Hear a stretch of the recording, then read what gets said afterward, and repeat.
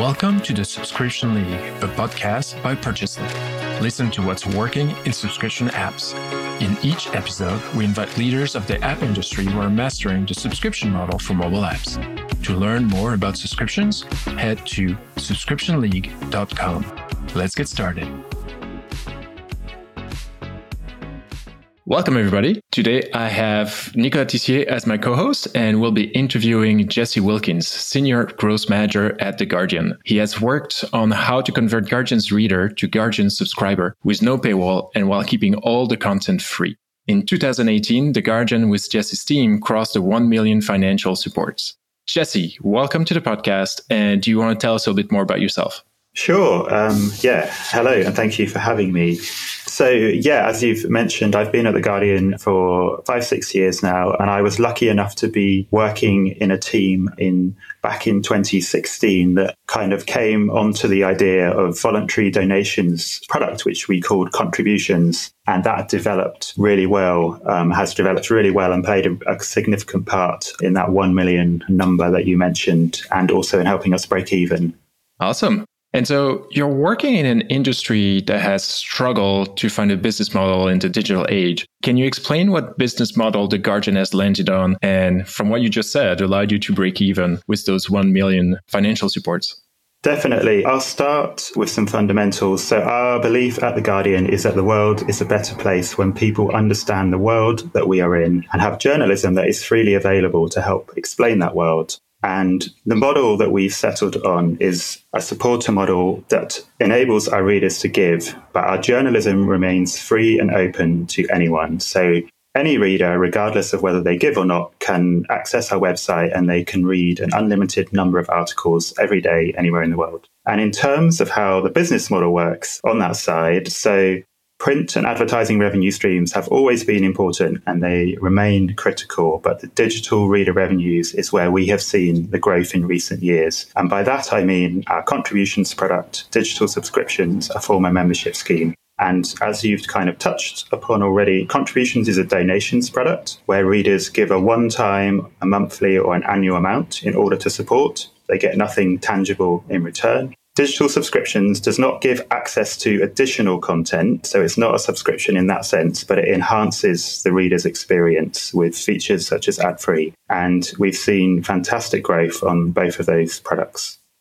And can you give some background on the ownership model at The Guardian? Because my understanding is that it's not a typical news organization either. Yeah, so that ownership model is quite key to how things came about. So The Guardian is owned by the Scott Trust, and the Scott Trust has one purpose, and that is to support The Guardian in perpetuity. So there are no requirements to pay out to shareholders. There is no owner or Murdoch figure demanding returns. And that has enabled the organization to take a different view over the long term and build a huge audience. And to kind of go back a little bit, keeping the website free and open enabled The Guardian to go, I think in the early 90s, it was the 8th biggest UK paper. So it was, it was a relatively small paper in the UK back then. By kind of the 2015, I think it was in the top 3 in the English speaking world globally in terms of the website audience. So there was already a success story there in terms of audience. But back at that point, as I'm sure you guys will remember too, the rise of Google and Facebook in the advertising world,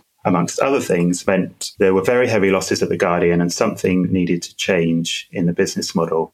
And Kath Weiner, who became editor-in-chief in 2015, set things out quite clearly in terms of values and said, we want our journalism to remain global, free, accessible for our readers and not available only to those who can afford it. And we want to give people the opportunity to contribute regardless of how much or how often, where they live, how they get their news. So the organization wanted a model a way of giving that felt part of that and spoke to those values and was an extension of it rather than something that we stuck onto it. So that was that kind of context. And then we tried things. We tried a membership model. We tried digital subscriptions and contributions. Consideration was given to a paywall, but the decision was made to go with a more open model. And it paid off. They made a profit by 2019. I would say we found a way that worked for us and it fitted that model and the times we were in. I wouldn't presuppose that would work for everybody. I do think there are lessons that we have learned that could be applied elsewhere. Yeah. And I'm sure you'll share a lot of those as we move through the interview. Curious because you're describing a challenging place that you are in where you have to keep the content free and yet you still have money. So in a way, you're trying to get people to give you money for nothing different that they couldn't get otherwise. Can you tell us how you approached that challenge? Definitely. So, yeah, as you've very kind of described there, it was a very particular problem at that point in time. Huge readership, amazing breadth of content, high quality content, but also a commitment not to put any of that behind a paywall. And having that guardrail I described where we said there will be no paywall, it actually made things simpler. We didn't have to think too hard about that. We knew there wasn't going to be one within the team I was in. So then you focus on persuading readers to give on a voluntary basis. And, as you guys will know better than me, that's a hard thing to do in many ways. Most content businesses will ultimately either withhold content or functionality, or they might create friction as a way of persuading users to pay. But not having that option gave us a bit of focus. And I'll just describe some of the kind of very early experiments. At that time, we had a small membership scheme where people could pay a monthly fee. And as a reward for becoming a member, they were giving things such as a bag with Guardian branding and a certificate. And I remember one key piece of research where some of these members came to us and they said, please don't send me these things. I wanted all of my money to go to journalism. And you're posting me these physical things and it must be costing you money. And that really stuck at the time. And it helped us think about the problem. When people are coming to you and saying, I just want my money to go to the journalism, that's a helpful thing. Another thing that sticks is we had a coloured pop-up banner. And that worked to some degree. And it's one of the first things I worked on. And we had the line, for the price of a coffee, you can support independent journalism. Some of the listeners might remember that if they are longtime readers of The Guardian. And that worked well as well. So there were some signals, that we were getting. And we then experimented with a bit more copy to make a pitch just for people to give, getting nothing in return. And we initially used our existing ad unit containers. So as a kind of newspaper, the online newspaper, The Guardian has a whole kind of host of ad unit containers, basically powered by Google Ads. And we put some of our messages within those containers because, they were there. It was functionality there to use, really. And it didn't really work. There wasn't much success there. And then we played with some different formats and designs. And then we tried a kind of bespoke container at the end of our articles. It wasn't an ad unit. It was a more kind of native feel. And that was a breakthrough. It worked very well in comparison to the ad unit messages. So for websites, for mobile apps, it's always great to be able to experiment. And to experiment, obviously, we have to use A/B testing. Can you tell us in your mind why it's so important to do A/B testing and do those experimentations? Sure. So from those very early experiments, there were 4 insights worth pulling out. One of them was that a native design was important. So we have ads on our site. They are incredibly non-invasive. They've been beautifully incorporated into the user experience, but nevertheless, they are ads. And it turned out that having a message that was at the end of the article in a design language, which felt like an extension of that article, it put us into the journalistic space and it kept the reader's attention. And that was really important. We found that language and tone were another thing, and I could talk more about that. Conversational tone really worked for us. And you might remember this. We said, since you're here, we've got a favour to ask. So since you're at the end of this article, we've got something to ask, quite direct, quite conversational. Number 3 was the message did not have to be short and snappy. So conventional wisdom suggests otherwise. And to this day, people come to me and said, you should really consider making that message a bit shorter. But we found that people... And you're like, we did. We did. We have tested this stuff hundreds of times. We found that a longer message was effective. And the thing about a longer message is it gives you the space to say more, to talk about more complex things, more things, and articulate ideas and tell more of our story. So that was important. Finally, the position in the reader's experience was important. So we are talking to the readers when they have just read an article and they have got some value. But yeah, all in all, I mean, you will still see the message there to this day. And it doesn't look super slick, but it ties to our core purpose and it's powerful and it remains so. Yeah. So you mentioned earlier, like you've tested the length of the message and that kind of stuff. Like how much optimization did you put behind the current messaging on each article and subscription page? So the short answer is a lot. So yeah, when we'd kind of got to this point I just described, we now had a channel which we could use to try and persuade readers to support us. We found that the words, the ideas, the language and the tone were all important, and that lent itself to A/B testing copy. And obviously from a technical perspective, changing some words and running that as an A/B test is relatively simple. We had to build some infrastructure, but it's not a crazy hard thing to do. So that kind of setup meant that we could test that copy quite aggressively when we combined it with research, and we used it as a way to develop our core support proposition. And regarding those membership banner, I'm not sure, is it a good way to call them? Do you have anything to share regarding the triggering strategy and the way the copy and the messaging is adapted to the content on which it is displayed? Sure. So in direct answer to your question, when we show the messages and what we say is adapted to the copy, it's all been kind of explored and optimized through copy testing. Basically, no changes are made unless they are validated. If we don't find an improvement, we won't change it. So everything is kind of structured in that way, and the learnings have been built up over time in that way. Many of the major news events of the last few years, such as Trump, Brexit, the pandemic, major elections, have created huge surges in our kind of readers' engagement, and we have been able to adapt our messaging to speak to those events and the role that The Guardian plays in them. We also adapt our copy to our regions. Some topics resonate strongly with readers, so subjects such as climate change, for example, are very important to them. And those sorts of data points have led us to create campaigns such as our climate pledge, which we have run for the past 2 years, which you may have seen on the site. I would say if you were to say how far can that go? It's been a fantastic kind of tool for us. There is a point at which you kind of run to the edge of the benefit. So there is a complexity overhead when segmenting our audience too much. And there are also benefits to simplicity where it's possible, because that enables you to move much quicker and test much quicker. So there is a kind of trade-off, and it's not a kind of infinite world of always kind of test and segment more, but yeah, huge benefits. One of the things that always fascinate me with the A/B testing and all that kind of stuff is hearing about the failed experiments and the surprising failures, but also the surprising success. So we kind of know what works by just, looking at the website and see what is there today. Can you tell us about those failed experiments and surprises?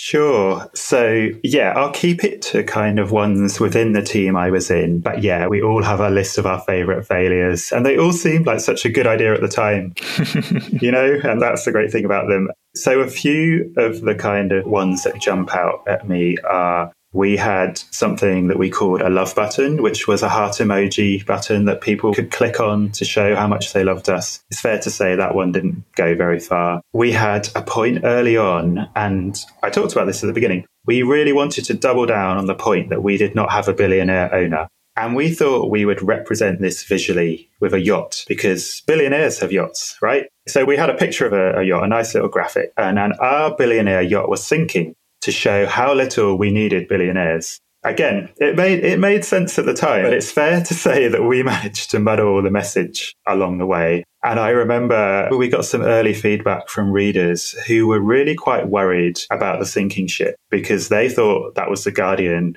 And they were like, are you okay, guys? You've got a sinking ship here. It doesn't seem to be going well. So that was another one. It didn't get much further. There have been long and passionate debates about some of the color changes, buttons and things. And it's fair to say that color changes have not been something that we have seen huge changes from. We learnt that words were a kind of something we were better at changing. So things like photography and images, perhaps on our landing page, was a little bit less successful. We tried a Valentine's message. That was another one that didn't get much further. And then the making the messages shorter, it continues to come up. And it's another one where it's not that it can't be done, but it's not an obvious route to success. So yeah, that's just like a few that come to mind. Interesting. The one that you mentioned about the colors not changing much, there's so many places online where they'll say, you need to make sure to A/B test the color of your buttons and all that. It'll make a huge impact. And I guess, it always depends on the website and on the app. But so it's very interesting to hear that for you guys, that didn't have much of an impact. Yeah. What about on the mobile side? Because all those experiments are easily conducted on the web. So how do you perform on mobile? Is there any difference with what you noticed on the web? When you say mobile, do you mean mobile web? Well, yeah, mobile app, I mean. or mobile app. I wouldn't say we have seen significant differences if we talking about things like colors and so on. I mean, I would say very broadly, the app audience consumes much more content, and it has often reacted very well to learnings that we have seen on web, and also vice versa. Learnings from our app audience have translated at times quite well onto our web audience. So there's some cross-pollination there. I guess I would say in terms of the kind of velocity of testing and learning, it has been easier on our web platforms because it's been a bigger audience with more data, more conversions, and we've been able to build tooling to support that more successfully. Nice. One of the benefits of the approach that you're taking is you have all the content available to everybody. It's not hidden behind a paywall. How does that impact your job and, the findings that you can have by having all that content available? Sure. So, keeping the journalism on our website free and open is part of our values. And it's actually become one of the reasons people give. So people have told us that the idea that they are giving in order for others to access it is actually one of the motivations. I would say giving people unrestricted access has probably helped us understand what is important to a wider range of readers than a paywalled site. Obviously, I haven't worked on the paywalled site at the same time, but it's almost certainly given us access to a wider range of people and helped build our understanding of them. And I would say we probably have more signals as well, in that we can really see what people read when there are no restrictions and how they behave. As I said, it's probably made things simpler, and it really focused us on persuasion. Another thing that you can see on the website today, it's enabled us to do things like tell the reader how much they have read. So you will see a message on the end of article containers, and it will say, you have read 100 articles in the past 12 months. And that's really effective in reminding a user how much value they have received. And it's quite powerful. It's just telling them, this is how much you've enjoyed our website. The more that somebody reads, the higher that number is, and the more effective the message becomes. And I guess that's another example that it wouldn't really be the same if you could only read one article per month. But if you have that unrestricted access, obviously it changes that picture. And were you able to correlate kind of that reading number to donations in any way? I'm curious to really understand is it your heavier reader that are donating the most, or is there a different correlation there?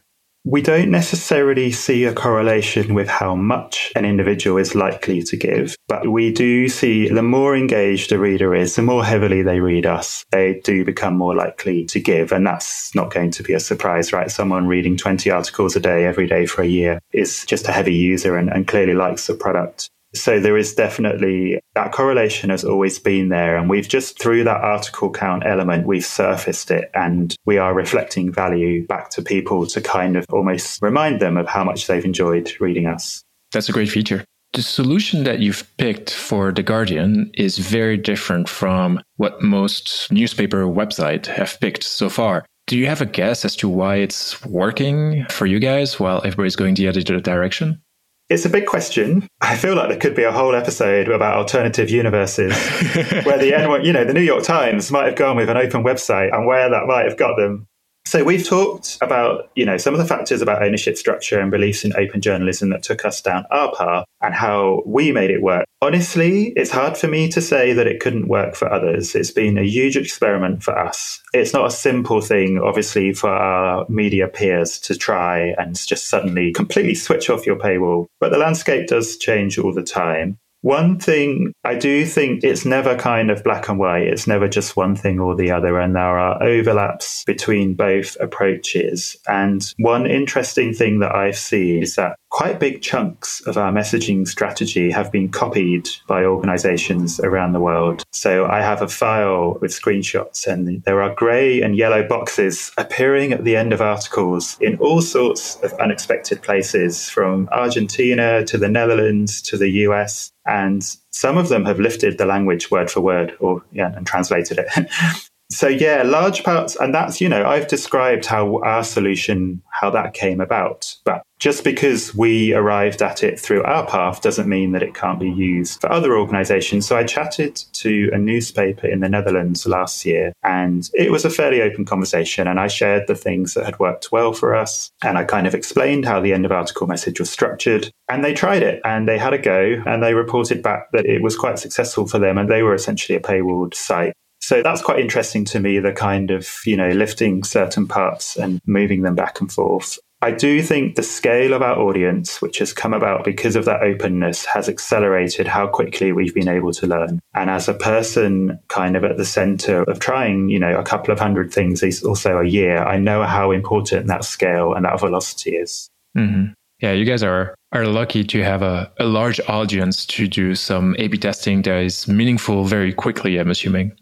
Definitely. So yeah, if you go back to those kind of early days that I described when we realized we had this message and that we could change things for improvement, it was really exciting. And we found that A/B testing was both a means to improve our conversion rate, but it was also just a tool to learn. And bear in mind at this point, there was not really a template for our kind of model, and there wasn't really a manual on how to do it. The messages were very visible, as they are to this day, so the wider world could see what we were doing. And there was actually a cartoon in the Private Eye magazine in 2017, and it depicted the Guardian as having a begging bowl and asking for money. It's fair to say there was some doubt as whether this approach could really work and whether you could just ask for money. So the A/B testing really helped us explore and learn. And the advantage we had was that our copy was displayed a few times a month to each reader around the world. And as you've said, the size and the scale of that audience meant we could get results back quite quickly. So we had lots of data coming in, and that created the potential for a very tight and fast feedback loop. And we'd conduct user interviews and other forms of research, form a hypothesis, translate that into a copy variant, publish on the site, get answers back within 2-3 days quite often. And we had a very small cross-functional team.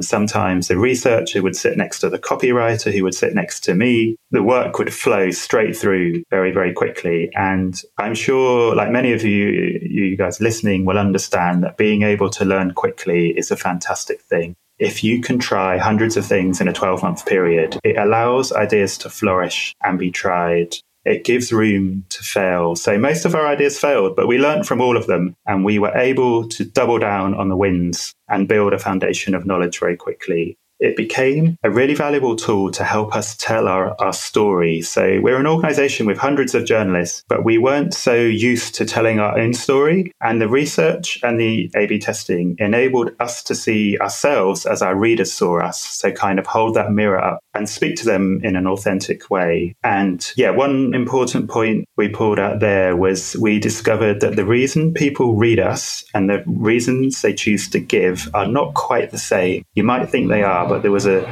distinction there. And again, having that kind of research testing loop allowed us to get that deeper understanding and to be able, again, to reflect to readers why they might want to support us. And it's interesting when we look back on this process. In retrospect, it's easier to see the pivotal moments and when things changed. But when you're in it, it's less clear. And also looking back, we can see just how much didn't work and how messy that path was at times. Yeah, because I'm sure most of the changes as you were making them were small changes and not huge step forward. So yeah, totally get that. Well, Jesse, those were all the questions we had ready for you today. If people want to learn more about The Guardian and more about you, where can they go?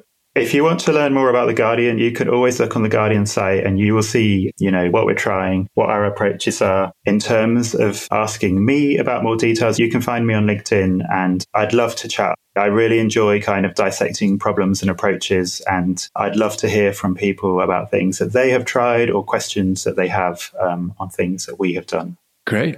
Thank you very much for coming today. It was such a pleasure to have you and hear your answers to all those questions so we could share that knowledge. So really, thank you. Thank you for having me. Thank you very much, Jesse. Bye-bye. On behalf of the Purchasely team, thank you for listening to the Subscription League podcast. If you've enjoyed what you heard, leave us a 5-star review on iTunes or other audio platform. To find out more about Purchasely and how we can improve your subscription business, visit purchasely.com. Please hit subscribe in your podcast player and don't miss any future episodes. You can also listen to previous episodes at subscriptionleague.com. See you soon.